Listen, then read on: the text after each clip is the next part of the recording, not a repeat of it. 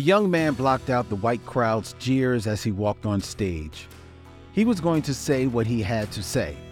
Period. What was so important for him to say? That he'd face a dangerously racist crowd? This is 2 Minute Black History. What you didn't learn in school.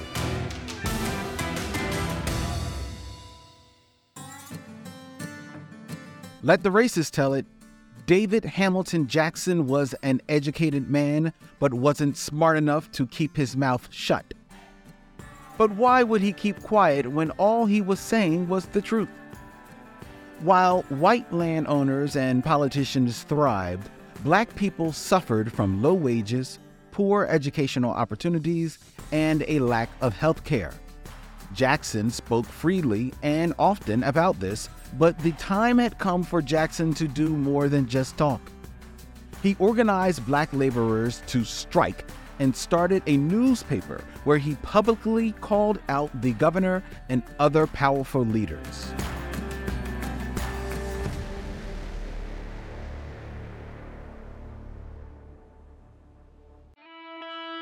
He was a passionate and powerful orator, but when he got through talking, did his work get results that benefited our people? Yes.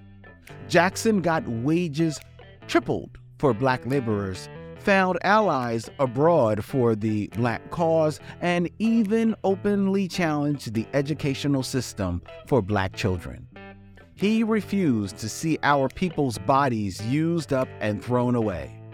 The people loved him, dubbing him Black Moses.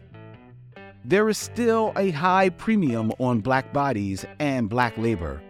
Like Jackson, we must always seek to speak the truth and do the work to challenge any system that would exploit us through low wages, discrimination, and oppression.